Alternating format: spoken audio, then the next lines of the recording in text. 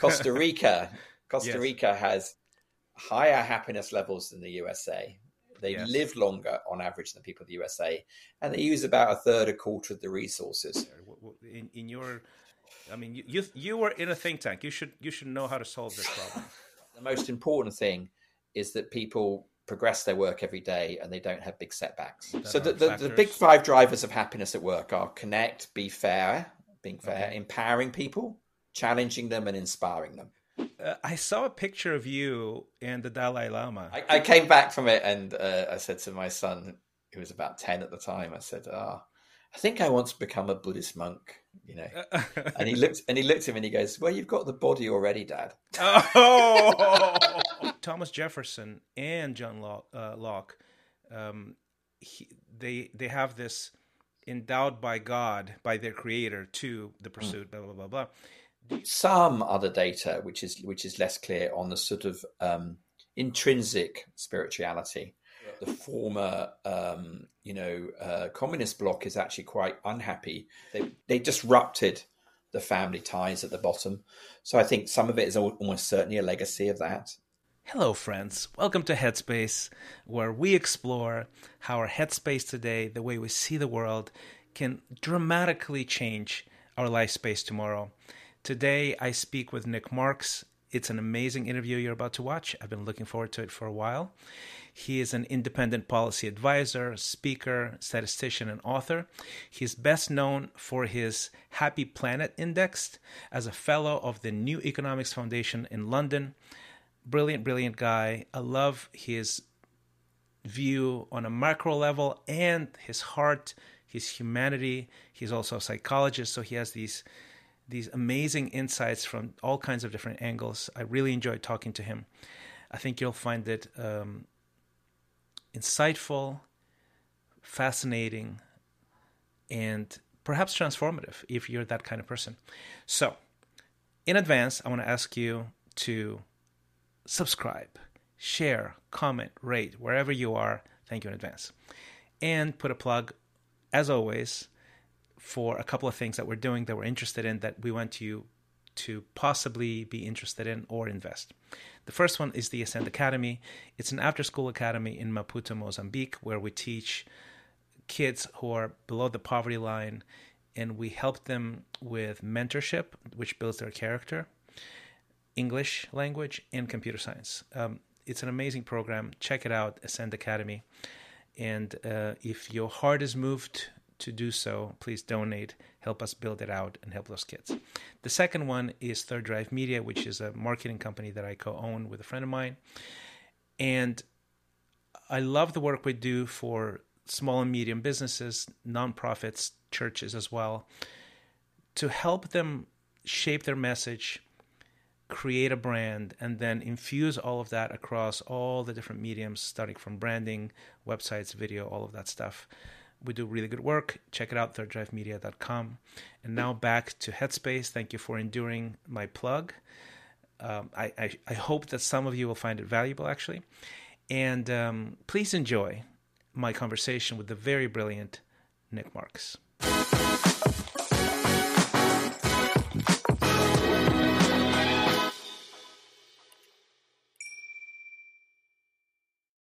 Marks, welcome to the show. I am so excited to have you. Thanks very much for asking me. So I am a huge fan of your TED Talks and all kinds of videos that you've put out there, your materials. And what I love about you is that you have this high level, like bird's eye level, micro level view of happiness, what makes people happy, what makes nations happy. Can you give us like the bullet points, and we'll dive into some rabbit holes here?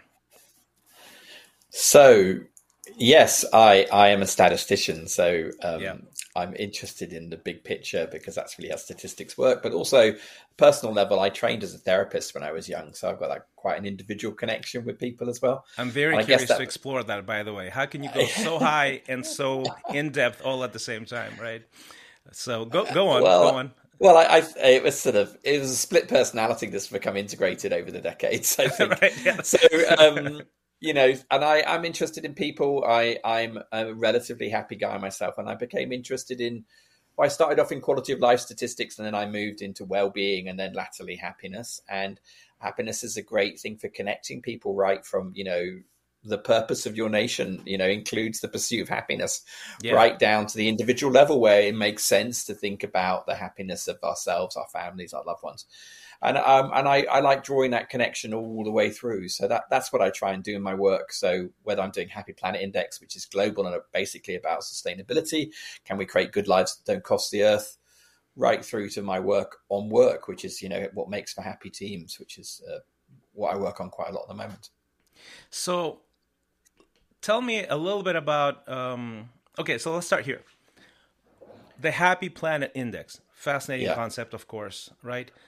Give us the broad strokes, and I have some just one or two questions to poke holes into it in a friendly way, because I'm sure I won't be able to, but I will try, right?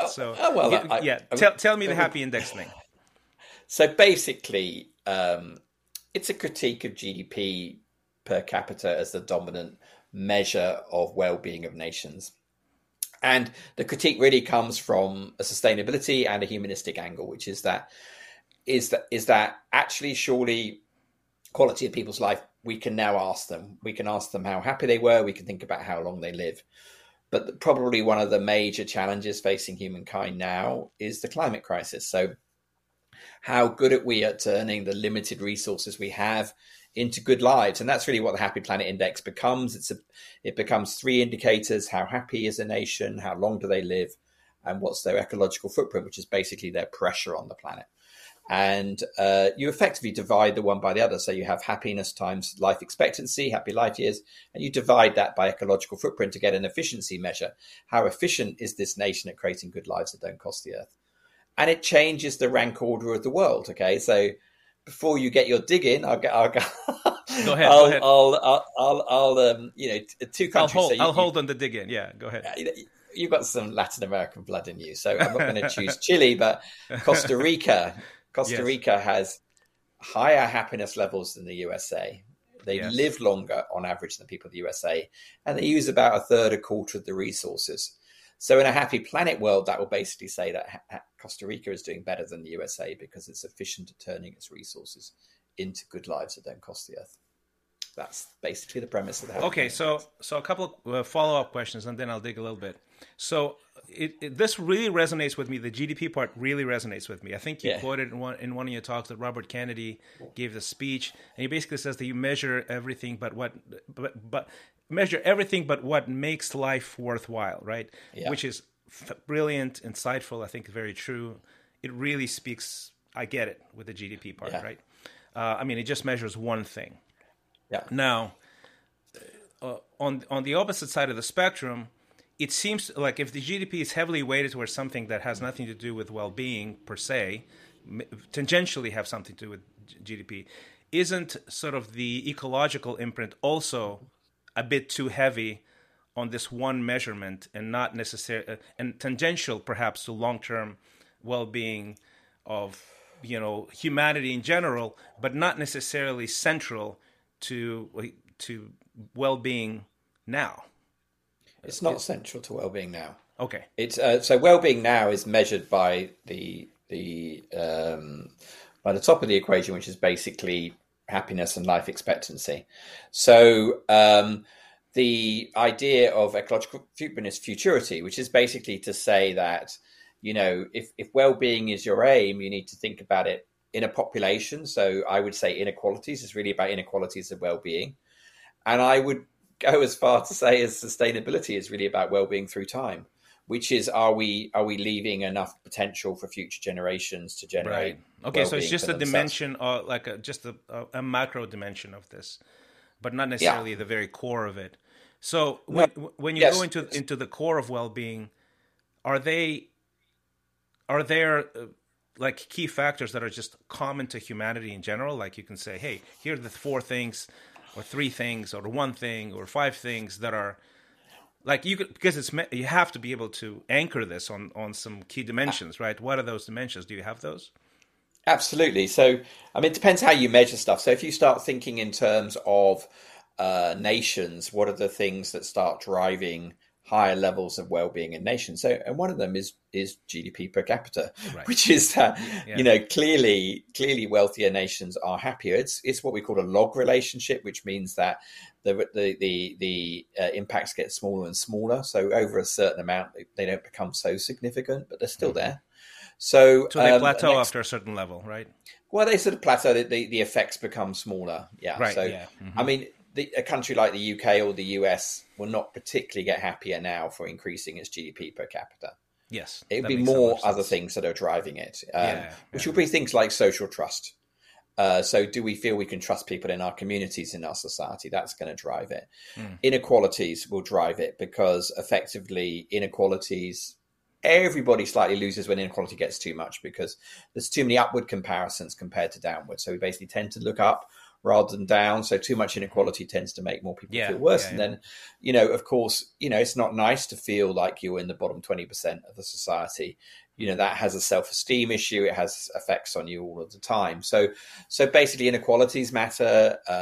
But isn't that statistically, if you think about it, statistically sort of negligible, for example, in the developed world, because there's a relatively large middle class, relatively small lower sort of income class, and then whatever, the upper class, it's the 1%, compared to, let's say, sub-Saharan Africa, where most of the people are just not wealthy. So basically the way you measure it is something called the Gini coefficient, which is the distance from pure equality. Now, no one's suggesting that pure equality is a solution. However, I don't really see much justification for rising inequalities, which is what we tend to be facing in Western nations at the moment. So I don't know the figures off the top of my head well enough for the US, but for the UK, inequalities were falling right from the 1920s, 30s, right through to about the 1980s, and then they started to rise again. I don't really see much logic in inequalities rising very much, as in from a well-being perspective. You can talk about it from an economic perspective. Do we think in trickle down effects that's worth it? But in terms of happiness and life expectancy, I wouldn't say you can make much of a case that you can't make a case that rising inequalities are good for it. They tend to be undermining it. So I mean, at the end of the day, so we can look at this at a population level, so we can look at the strength of relationships and things like that. But really at an individual level, it's a lot to do with, yes, our personal circumstances. Like if you've got enough money, you can buy yourself out of frustrations, problems. If you don't, they become a big problem. So if your car breaks down and you're poor, you've lost a month's income. If my car breaks down, I have an hour's annoyance. I call somebody to come and fix my car. Yeah. I hire a car if I need to. I get out of the problem. But if you're poor, you don't have those options. So definitely money at an individual level affects, but the main thing that drives our happiness is relationships. Yes. Okay. So let's put a pin on that for just 1 second, because I want to visit one more question that I had on the macro level. Yeah. So you speak about Costa Rica, which is fascinating to me. And what I would like to ask you is this. Obviously, I mean, the happiest people on earth are the Norway people, right? The people in Norway. And I don't see much in common between Norway and Costa Rica. And how come they're in the same category? And how come Costa Rica is perhaps in your book above Norway? What are the factors there? So, yes, Scandinavian countries tend to come top. Finland tends to be top in the last few years. Yeah. And Norway has been top. Denmark has been top. Occasionally Switzerland, and once Costa Rica has been in a global survey. So there's a little bit of moving around the top, which is not really very statistically significant. It's just partly just what happened that year. So what are the commonalities there between? So the commonalities are, so the reason that Scandinavian countries do well is social safety nets, which is that the bottom 20% of earners in those countries are much less unhappy than, say, the UK or the US, where we have steeper inequalities. Right. So it's not really that the the median person, the average person is much happier in Scandinavia. It's that the bottom of the spectrum is much less unhappy, and that drives up the national mean. Does that make sense? That makes a lot of sense. So so the statistics are affected by the sort of the extremes, I guess, right? It affects the mediums. That's what you're saying, essentially. So that's one factor. So strong social safety nets, but they have a lot of socially inclusive policies in Scandinavia that do it. Now, what's the similarity with Costa Rica? Well, there's not really. There are some similarities. Costa Rica is more equal or less unequal than most countries in Latin America. They like all of Latin America, family is very, very important. Social relationships are very, very important in those areas, and that affects things a lot. And in Costa Rica, particularly, they have much higher rates of literacy than many places in Latin America. They have much more equality for women in Costa Rica than many places. Quite a lot of Latin America is still quite machismo, and so we don't have as much equality there. So if you have a situation where 50% of the population feel undervalued, that's going to bring your average down.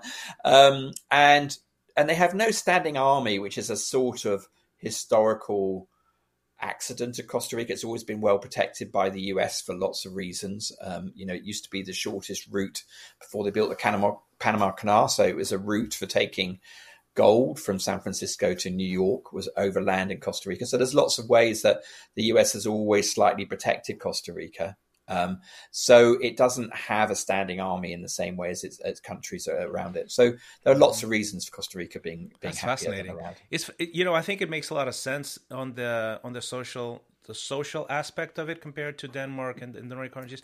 Do you find that the family values, relationships, family, extended family, are equally important in the Nordic countries and Costa Rica, or is that an outlier sort of dimension for Costa Rica? Oh, they're important everywhere, and it's one of the reasons why Central Eastern Europe, the former, communist bloc, is actually quite unhappy. So they're very similar in GDP per capita and life expectancy than Latin America, but Latin America scores a lot higher, and that is all to do with relationships and family and community. Really? Wow. Yeah. Now, okay, now you got my interest on this one, obviously, because I grew up both in Latin America and in the Soviet Union, in the Eastern Bloc. I know that, 15 countries in the Eastern Bloc. I toured as an artist extensively, so I know that space very well. Can you unpack that a little bit? Because I'm curious about, I've never thought of that dimension for the Eastern Bloc. What are the causes of that compared to, let's say, Nordic countries or Latin America? Well, I think the causes will be multiple, but one of them is that in the Soviet era, community and place-based well-being was very undermined. Mm-hmm. People were moved around a lot. They were moved from community to community, farm to farm. They were they disrupted the family ties at the bottom. So I think some of it is almost certainly a legacy of that. Wow. I don't know whether there's a sort of Slavic sort of cultural gene layer or culture. Yeah. But if you know you do, and I know some Eastern Europeans. One of my kids is married to Eastern. They're just slightly more dour. I once did a talk for, where was it? I guess it was in Hungary, and I was talking about happiness, and they go, "It's almost rude to be happy here." It's like people are fairly like grumpy. Grumpy is cool, sort of. Yeah. It looks, I think you're right. I think it's like you can be nice about it and say this is a very stoic sort of culture, but you can say that about the Nordic people too, right? In theory, at least, stereotypically. Yeah. But you're absolutely right. I think it's just people are just in general more somber. And is it the weather? Well, the Nordic countries have bad weather as well. But man, that's really fascinating. That the disruption of the family unit, the community texture. For generations, this resonates with me as being true. Yeah, they're definitely more pessimistic as nations than Scandinavia. So I once saw this brilliant study which was about weather, which sounds a bit weird, but they asked people in the survey how many days did the sun shine last month, right? And they knew geographically where they were, so they could actually see how many days the sun shone. And so then you get misreporting, systematic misreporting. Is that and right? Basically, Okay. what you kind of found was that in the sort of Eastern Bloc, I'm not going to get it exactly right, but they underestimated the number of sunny days by 3 or 4. And in Copenhagen, they overestimated it by 3 or 4. So, so somewhere in the, just either way we remember things and where we place attention to them, people in Scandinavia are much more positive and optimistic. Yeah. Yeah, that makes a lot of sense. It does make a lot of sense. I mean, and especially because you can compare those cultures side by side weather-wise and remove that as a factor because they both have similar, like not a lot of sunshine, a lot of cold fog, whatever, But it's fascinating. Yeah, that's a really fascinating insight. I've never thought of it that way, and I think it's powerful. All right. So, can we make that connection between statistician and psychology and trained therapist? What have you discovered there? Especially let's go from macro to micro here. That's fascinating that you are that person all in one. My mother was a family therapist, so I was kind of interested in family therapy, and actually I think my father went to quite a lot of sort of encounter groups and things like that. He was a CEO of a company. He was quite forward thinking in that way. He would take his senior managers on retreats. So they were both quite, into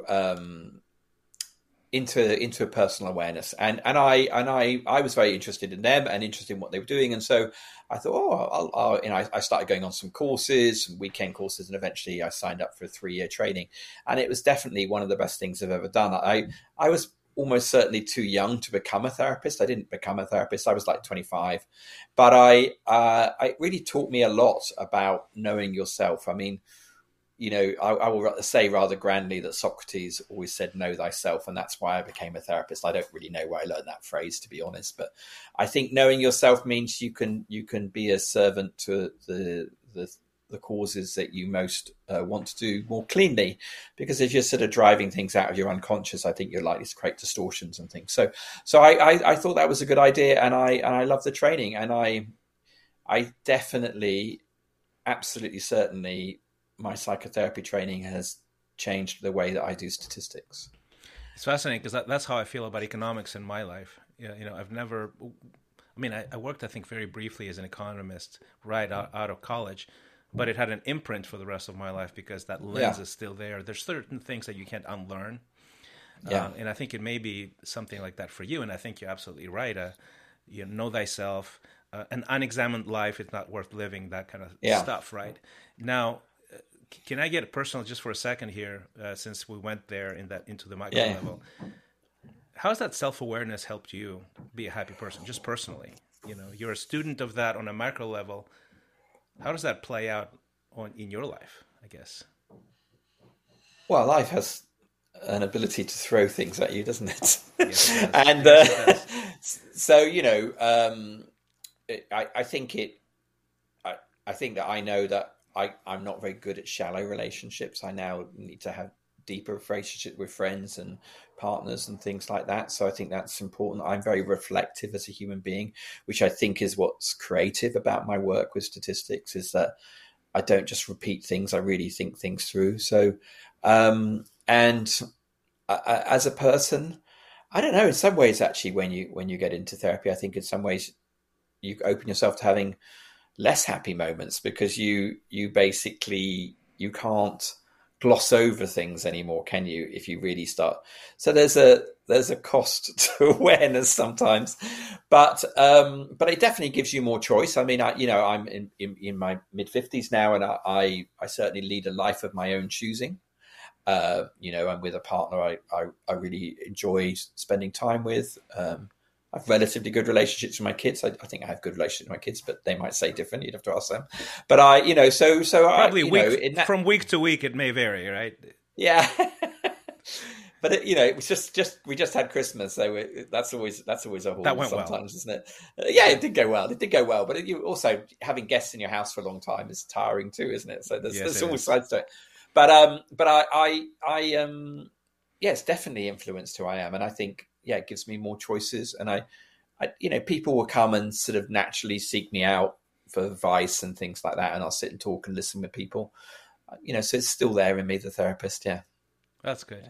I feel like when I read this about you after watching some of your work on sort of macro level, I made the connection. I felt like, okay, I can see the influence of your self-awareness, ability to feel, understand people from the inside out, and how that translates into a passion to pursue that on a macro level and work with countries, work with companies, corporations, things like that. So I can see, I can tell the difference. Yeah. That's wonderful. So in one of your materials that I was reading up on, you have this very simple diagram that basically separates two factors that sort of feed into the happiness of a human being, and that's external conditions and personal resources. Can you unpack the external conditions? I think are self-evident, but can you unpack the personal resources? How you have seen that in your life? How you see that across how do you measure those things? What are the commonalities? Because you don't want to you don't want to put everybody in the same bucket. At the same time, we're all human beings. We're all Homo sapiens. And there's got to be some rules of thumb on the personal resources part, right? God, you really have read my stuff, because that is it's a piece of work we call the dynamic model of well-being.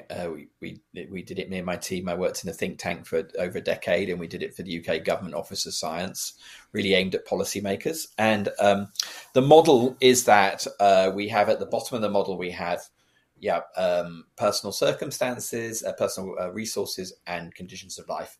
In the middle is about what we do, and at the top is what we feel. And the idea is that these all come together to produce a sort of dynamic model about how people feel in the world. And at the bottom is the sort of inputs, basically. If you turned it on its side, you'd have an input-output model. We put it on top so it felt more like an emergent property. And so the conditions of life are effectively what people who are politically centre of left tend to talk about a lot, which is that, do people have good opportunities? And the personal resources is more speaking to the right, which thinks about it's down to personal energy, personal whatever. And basically in models, they both exist. Both pathways exist. So we tried to include them both. And it was a political model for that reason, was to try and be inclusive to, in the UK, the Labour Party and the Conservatives. And so in that way, it was quite deliberate. But the personal resources is really the stock of strengths that we have, our genetics, our personalities and things like that. And so we're not static as human beings. We change through the decades. And so it's sort of an assessment of, our sort of capital rather than our flow. So if the top well-being is sort of a flow of what we experience, the personal resources is sort of our resilience and our stock of who we are. And it comes out of the psychological literature, really, which is that we know that people that feel good basically build their psychological resources so they do better in the future. So what you are feeling now will shape how you experience it. And you can think of it like this, you can think of it at a micro level, that if someone says something good to you, you feel expanded, you feel more confident. If someone says something negative to you, you feel more protected and hunched, so you collapse in. And that's happening at both a moment-to-moment basis, but also through our lives. The child that comes from a very loving, securely attached, to use a Bowlby term, family is going to feel much more confident and resilient than a child that comes from a challenging family background where there's a lot of conflict and interpersonal issues between their parents or their wider family, or with them even. So inevitably a child brought up in that environment is going to feel more defensive and all sorts of things, and has got layers to unpeel as they become adults. So those are the sort of things that are going on in personal resources. It's really fascinating to what you just pointed out just a few seconds before, that these two things are essentially the lines along which the parties divide, right? Yeah. So in American politics, that would be the left is probably leaning towards external resources, or conditions rather, and then personal resources is the right, and sort of creating a model in a clarity around both matter. Yeah, you would think that would create a bit of a more center focused policy or politics, in the country. We see this. We're more divided. I think in America, at least. I don't know how it is in the UK, but it feels like the right is more right, the left is more left. What is the problem there? In your, I mean, you were in a think tank. You should know how to solve this problem. If I would, if I could, I mean, I think lots of people have got very sensible solutions to the problem, but it's just the system is not ready to change. And anyway, right, yeah. I think the dividing out of it has a lot to do with social media and the way that anger travels so quickly, and that we have a negativity bias. So we read things which feel dangerous to us, and they travel very quickly. So I think there's a lot of narrow truths or untruths out on the internet. And so really, if you're for me, a political system should be from the center. I mean, I've called myself a radical moderate through my career. Right. I'm very moderate in what I want, but I'm radically in favor of moderateness, and I'm the same way. Yeah. I feel like I've personally, in my personal views, have gone, when I was a kid, I was, brought up by a couple of Marxists, so that doesn't count. But as a grown-up, I think I was, in my youth, slightly left of center, and as I age, I go a little bit right of center.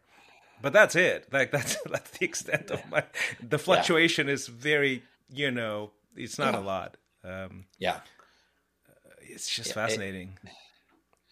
I think what I quite like about politics that's slightly left of center is the levers are at a macro level. We were talking about inequalities and education and things like that. And so in that sense, but of course, the motivation for all of us is very personal. Yeah. It's like I can talk about those big, factors that influence happiness at a national level, but my motivation is still going to be very personal. Very personal. I'm going to still, it's going to be, how's my work going? How am I getting along with my wife? Am I doing things which are fun? And fun and meaning. Basically, they become the two big things in life. I think is pleasure and meaning. And are you getting enough of them? Yeah. Yeah. Can you talk a little bit about that? About what you just touched upon, right? What's your experience studying those things? Because we've talked about all kinds of macro things, and we can geek out on that.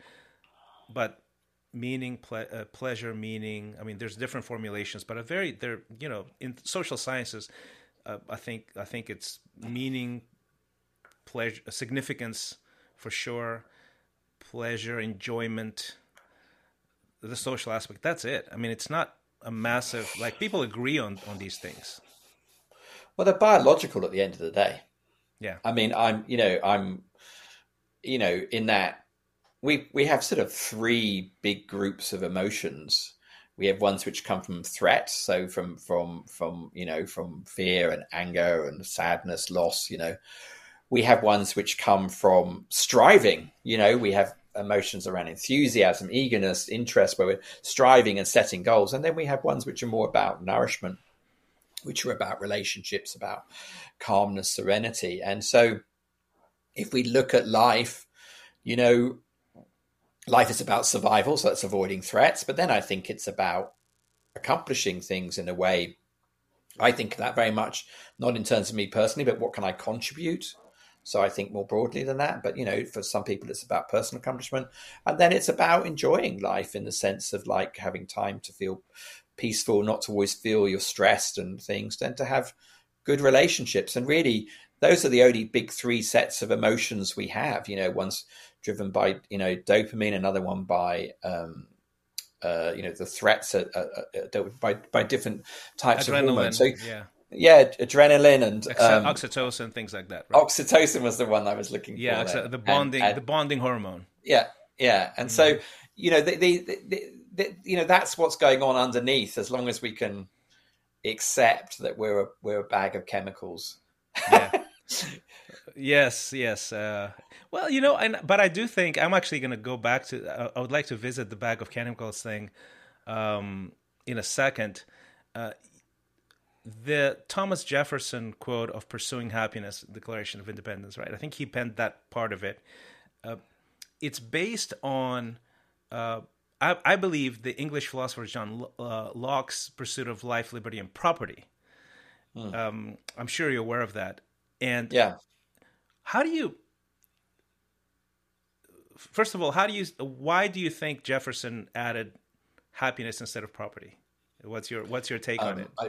I'm not a historian in this case. I do know, and I remember reading a bit about it quite some time ago, that it was debated whether it was pursuit of property or pursuit of happiness, as they write. And I suppose, I mean, happiness also, there was a different understanding of the word happiness in 1776. Is that when it was written? The Constitution? 1776. Yeah. Than now. I mean, happiness. The word happiness historically comes from the word luck. So happenstance, haphazard, happiness, fortune, your fortune. Yeah. And so, good fortune, not fortune in money, but good fortune in... Yeah, good fortune. So in some ways, they probably meant more pursuit of good fortune, pursuit of good circumstances than what we mean about happiness. So I think the words property and happiness were much closer together now. Now they feel quite different. I think 250 years ago, I think they felt more similar. Yeah, that's fascinating. So that, I think, is one factor. But we had a huge... eruption of new values going on at the end of the 18th century. We had the French Revolution, as well, and so there was, and this came after hundreds of years of very, very hierarchical European aristocracy-based systems. I mean, you'd had so much less freedom in France and the UK, 300 years ago. You had to you were a serf, you had to do what you were told, unless you were sitting on top of the pile. So it's quite difficult to sort of imagine what they were talking about. But of course, the US, America, the founding was a pursuit of freedom, wasn't it? It's a pursuit of being in control of your own life. It was a rebellion against that, quite rightly, a rebellion against that very hierarchical European system. So we've got a lot of thank for that. The French Revolution helped to all sorts of things did. In fact, I mean, I've heard a very good treatise on that. Actually, the values are much closer to First Nation American people than they are to European, in the sense that, First Nation people in the US were living very freely. And I think Europeans who went there sort of started to understand that life could be a bit different than we've had it in Europe. That's obviously what they were looking for to go there. And obviously there was a little bit of genocide that went on along there, but the values, I think, quite interestingly, probably came through. Yeah, that's fascinating. Do you think the values? Okay, let me preface this with this. I'm sure you're aware of the longest study on human satisfaction, the Harvard study that went for about 80 years, I believe. And then what they distilled out of it as the most heavily weighed factors for human satisfaction or happiness are family, friends, meaningful work, and faith, right? The faith thing came a bit of as and by faith they mean a sort of a macro level view of things, your place on, a belief in the transcendent, like transcending yourself, right? So it could be other different faiths and not just one faith or the main faith, but really more of a know thyself in the sense of your place in the world, where you're going, the significance of all of this. So. And that surprised me. That's one thing I thought, okay, I wouldn't expect that from a Harvard study, right? I would expect that maybe from a theological treatise of some sort. But both Thomas Jefferson and John Locke, they have this endowed by God, by their creator, to the pursuit, blah, blah, blah, blah. Do you think that piece in the Harvard study, and that piece in Jefferson and John Locke, was that a religious cultural context that imprinted that, or is that something objective that actually is important? So I have very little knowledge about how much faith was shaping things like the American Constitution, but I do know the data quite well on religiosity and happiness, and it's definitely a positive relationship. That's for certain in all of the data.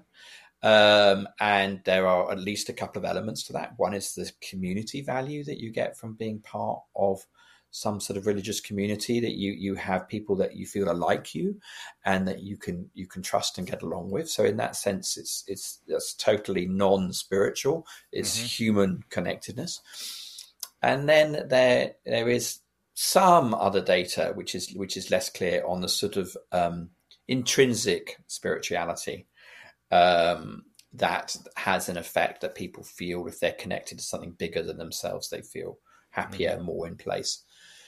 Is that, talking about Marx, is that opium with the people? Is it, I mean, the thing is that it's certainly there in the data. I mean, but you have some other things in data, like if you ask people whether they're left of center or right of center, people who are right of center are happier than people who are left of center. And that's a strong result that comes through across all of the world. Oh, I didn't know that. If you and actually it makes some sense. If your sense of satisfaction in the world includes a bigger picture of the world that you feel is unequal, surely that's going to have an effect on you as a human being. That makes sense. Yeah. If you come from the right, which is just a gross simplification, but is more like the status quo and maintaining it, and you think the world is right, we'll protect it, I'm right in the world. So you can understand how that comes. Now, does that really mean that you should be maximizing human happiness all the time and you should push everyone to the right? I don't personally believe so, but it does come out in the data. And of course, what we have in the data is there's self-reports. And so there's a possibility that some of us are, I mean, you get into a real difficulty of saying, can you trust the data, can you not, and whatever like that. But they're at the margins, these effects. That's really fascinating. Now that we went sort of full circle to the left and right part, it's fascinating to me now that I think of it in talking to you, that you can almost, like, if you say left external conditions is the focal point, right is personal resources focal point, you can see how people that are right, they can go, you guys are over focusing on external conditions, and if you make them super, super awesome, this external conditions for everybody, top down, it's going to actually ruin people and take their happiness away because of the welfare state, all of that whole sort of chain of thought. And then the reverse is true as well, because people that focus on the external conditions, they would go to the extreme right, let's say, and go, you guys are so selfish. You are so selfish, and you're focusing only on yourself, and you're making yourself rich, and your country rich, and the whole world is suffering for it, and you're ruining it for everybody else, right? It's fascinating how that's the focal point literally determines the attack point on the other side. And it is also partly what you attend to is what you correct. What gives attention. So it's more difficult to we're all super biased basically, so basically. So I saw a picture of you and the Dalai Lama. What is I tell me about the experience of being in the presence of someone so revered worldwide. And I mean, look, the picture, of course, captures a 45-second conversation with His Holiness. That changed your life forever, I'm sure. So it's he just looked at me a certain way, and the rest of my life was redefined by that moment because he looked at me this particular way. I'm just kidding, of course. But tell me more. Enough to put give me a scarf. So I was speaking at a conference that he was speaking at, and he was obviously talking about happiness, and so was I. And I got introduced to him. I'm been to what I spoke to him about was that I was at that time a trustee of an organisation called Action for Happiness in the UK, for which he is the patron. And so I just said that's who I was, and we talked about actually secular happiness as opposed to spiritual happiness. But it was literally a 45-second conversation. Yeah. That made it into the internet. Now you're best friends with the Dalai Lama. I know. Yeah. That's what I think. I would like to think that. I came back from it, and I said to my son, who was about 10 at the time, I said, I think I want to become a Buddhist monk, And he looked at me and he goes, well, you've got the body already, Dad. Oh, that's fantastic. That's fantastic. Oh my God! I think I'd already bought him a fat Buddha once before because I'm not a Buddhist, but I obviously attracted to it as an idea. Yeah. There's a lot to be attractive, attracted to in the Buddhist in the Buddhist thought process for sure. I dove into a lot of that in my early days, but there's a lot there that's interesting. So right next to Nepal is Bhutan, and you talk about in some of your talks about sort of the national happiness index, something along those lines. Can you tell me? Gross national happiness. Gross national happiness, which is fascinating as a concept, of course, deeply inspiring. But on a like real life level, how does that play out from the idea and a statement that resonates, right, to, let's say, life in Bhutan specifically? Do you know? So, gross national happiness did not start as a statistical idea. It started as a sort of vision that the king before last, or maybe even the one before that, had. And basically what he wanted to say was that it was a rejection of the sort of dominant economic development paradigm. And he said that basically Bhutan should be built on its traditional strengths of Buddhism and community and things. And he called it gross national happiness very inspiringly. And it had I think, originally 5 pillars to it and whatever. I got involved in the early 2000s when they started thinking about, can we measure gross national happiness? Yeah. And I went to 3 or 4 conferences there. I worked for some sort of sabbaticals, sort of 2-3 months there on how you could measure it. I would love to say that they really championed my ways of doing it. They didn't really. They went a different route. Okay.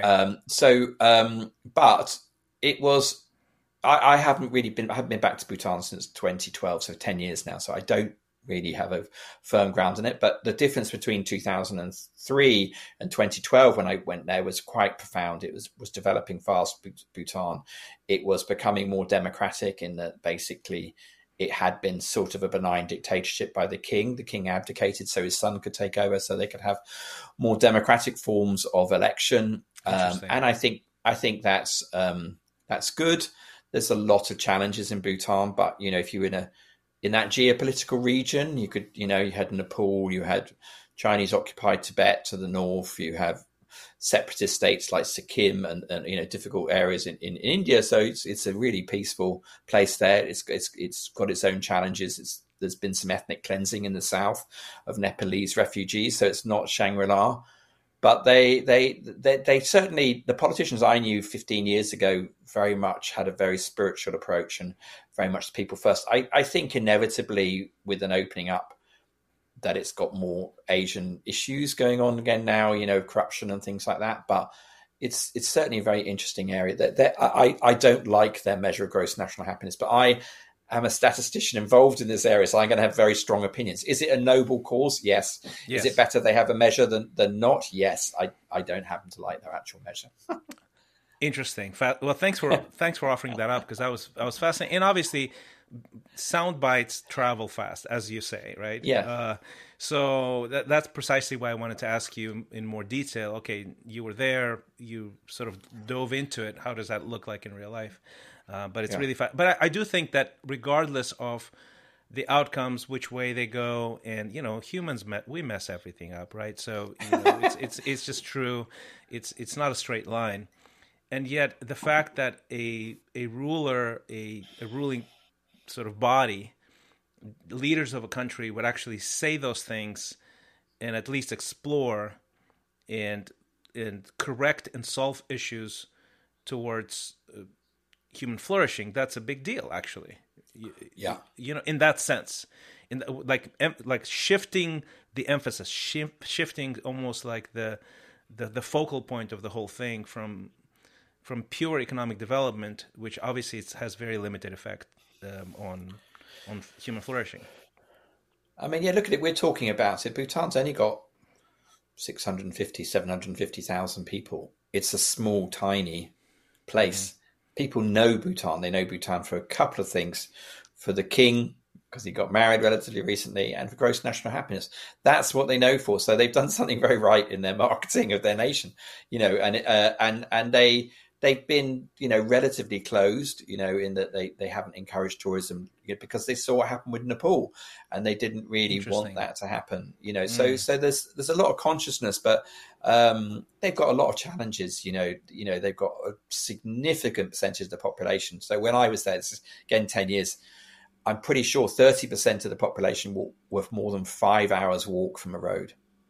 So, wow. This is a pretty rural area. Yeah. And so, health centers are difficult. They would have health centers up in the village, but, they were bringing electricity to more and more parts of the country. But, there's a big catch up in development there. And like every country that's got those challenges, they've got challenges with, rights between men and women and all sorts of things. But they were gloriously beautiful, and warm and welcoming, and Buddhist nations. Just, if I look at the data purely, I've never actually tried to make a variable that says Buddhist nation, but I know that Vietnam does better than you would expect for its GDP per capita. Bhutan does.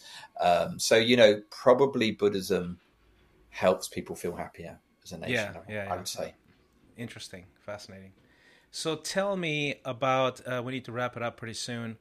Running out of time, I would speak to you for hours, but tell me about your current work, the things that you focus on. I think you mentioned a book, also working with corporations, things like that.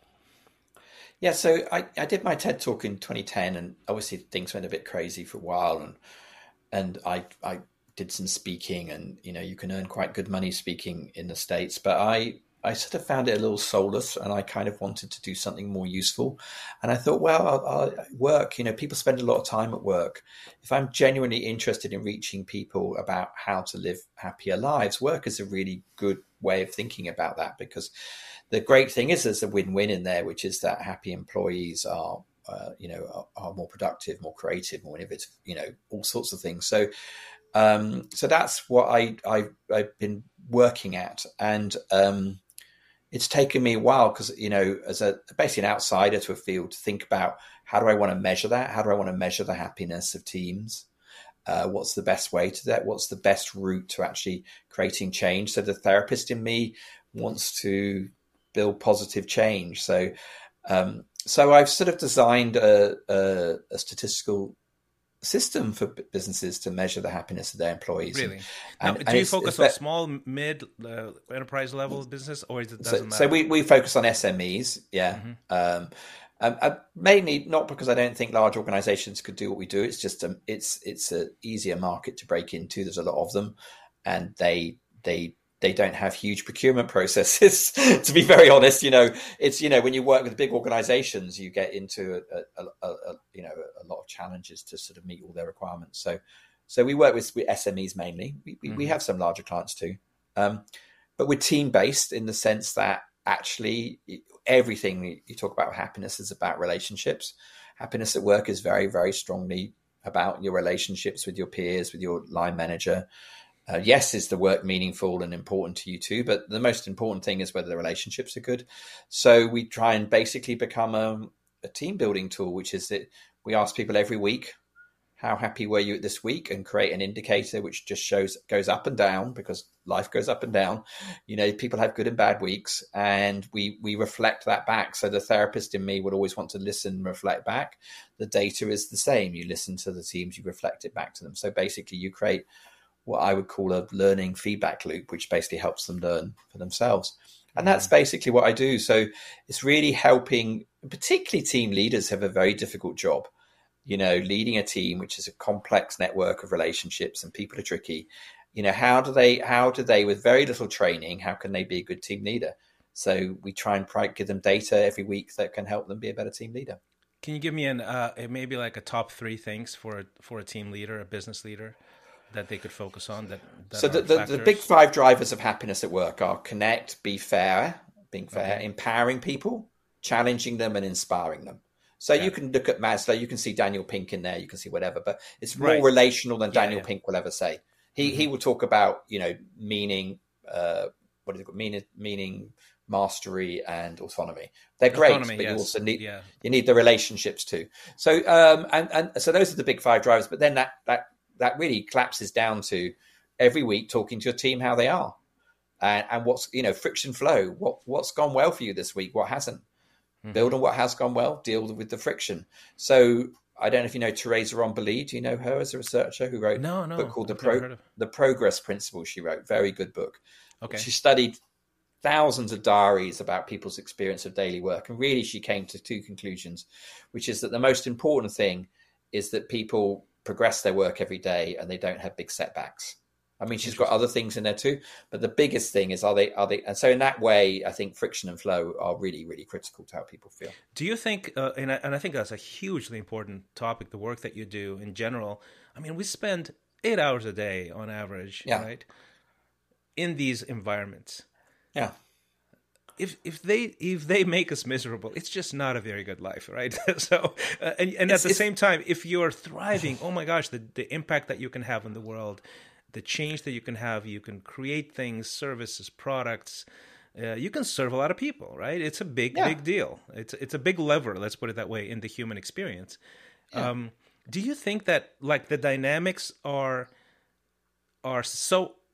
powerful enough to perhaps not override, but sort of decrease this very ethereal, popular thing? Like, am I inspired? Am I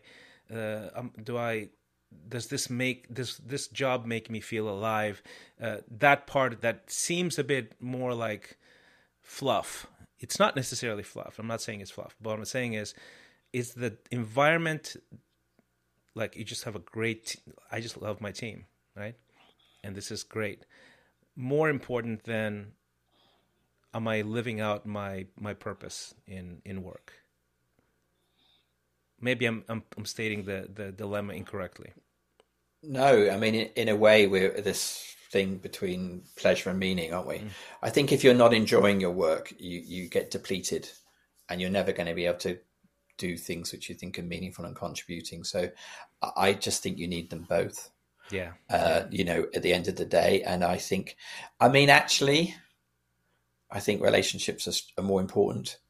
And I think it's a slightly sort of office-based, desk-based, middle-class thing to talk about meaning, and you know, and I think that rich people problems, right? So I get it. It's not that it's not without something, but it's you know, people's meaning could be very personal. Mm-hmm. You know, my meaning of work is that I earn the money to feed my family. That's a deeply meaningful activity, and relational as well, right? Absolutely, and so. You know, I think we can get a little bit grandiose sometimes around meaning that, you know, and I'm someone that's been relatively successful, and I still feel like massively unachieving. You know, there's always someone who will make you feel like a loser just compared to what they've done in life, right? So I don't mean about feeling a loser. I just mean as in I'd like to have had 1,000,000 times as much impact as I'd had. I mean, as in I kind of agree with me. I agree with me, so I would like to, you know, I don't say that, you know, I've no particular economic, yes, I do have an economic interest in my business, and I don't mind making money, but I'm much more into, like, can I create something that does social good? That's much more important to me. Yeah, that makes a lot of sense, and I think that's really fascinating. What you said actually reflects what the question is, that on one level, you want your life to mean something, right? So what you just said. On another level, well, that's all very relative, and the joy of being able to collaborate with people, do something meaningful, feed your family, have the Christmas that you just had with your kids, you know, it's, you know, yes, and probably. So that's fascinating. All right. Well, thank you so much for coming on the show. Before I let you go, I want you to talk about the 5-minute happiness checkup, because that's something very immediate that people can that listen to this episode or watch it somewhere can take, and it will be helpful to them. Can you tell us about that? Yeah, it's hopefully be helpful to them. But basically, it's called Friday 1, Friday One. Friday One, ONE. My business is called Friday Pulse.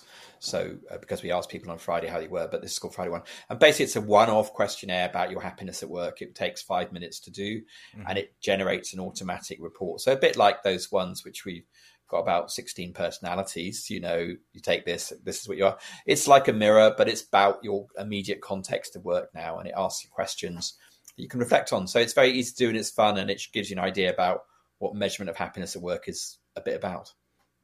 All right, everyone, if you're listening to this or watching this on YouTube, 5 minutes of your time, and it's a lot of value for 5 minutes of your time to just stop, reflect, be self-aware, and find your place where you're at right now, and then perhaps you can know what to do next. Nick Marks, thanks for coming on the show. I really, really appreciate it. Thank you very much, Fleming. Great.